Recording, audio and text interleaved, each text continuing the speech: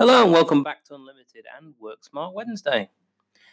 Now, last week I discovered the Pomodoro method of working, which I think is going to be quite useful, but as it happens, the way the week went, I didn't get the opportunity to try it, which is interesting because I've started looking in the meantime at Cal Newport's deep work as a methodology to adopt for my strategic work that I usually schedule for later in the week.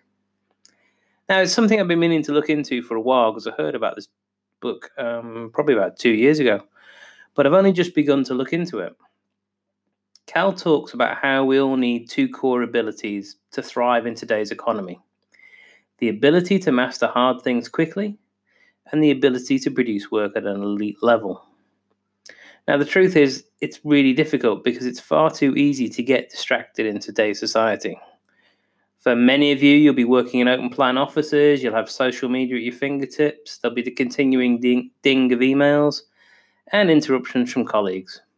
Now, in my case, the colleague is usually my four-legged bodyguard, eager for a walk or to go and play.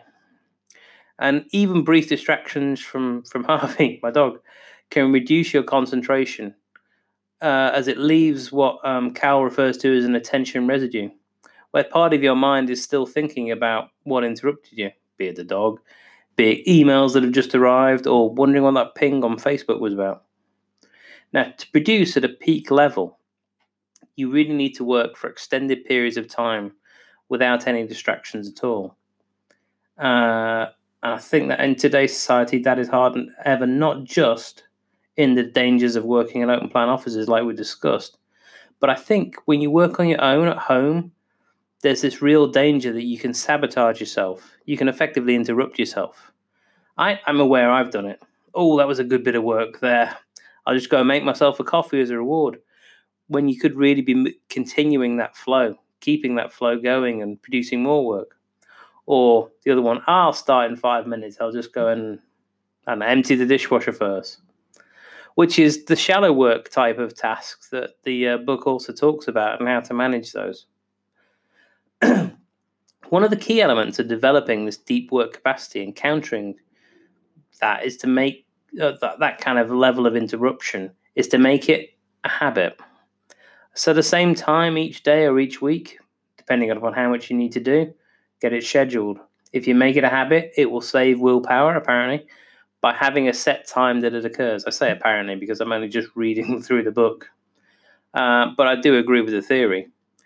So it's very much a work in progress, me looking at deep work, as you can probably tell.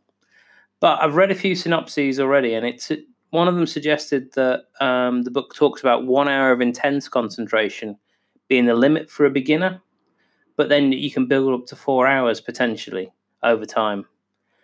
And someone else who has read the book suggested that deep work tends to be better when it's performed early in the morning with no distractions too. So, like I say, it's early days and it's going to be interesting to test all this out. But I'm also curious as to how this deep work methodology will work compared to the Pomodoro method of working that we talked about last week. I mean, they're both similar in many ways. They talk about staying focused, staying in one place, removing distractions. But the Pomodoro method has those built-in breaks, whereas deep work wants you to stay, I guess, in the zone for as long as possible. I'm also interested if they are more appropriate to use for different types of tasks. So over the next few weeks, I think I'm going to test both out on different days over a few weeks and see which works better. I may also experiment a little bit with the times of day. So maybe I'll try them in the morning, early in the morning. Maybe I'll try them in the afternoon. So that's what I've got planned to test over the next few weeks. But for today, I just wanted to share the concept. As you know, Wednesday is about learning and testing better ways of working. So I'll keep you informed about how the experiments go. But obviously, I feel like I should finish reading the book first. So I'll go and do that over lunch. Have a great day, everyone, and I'll speak to you tomorrow. Bye.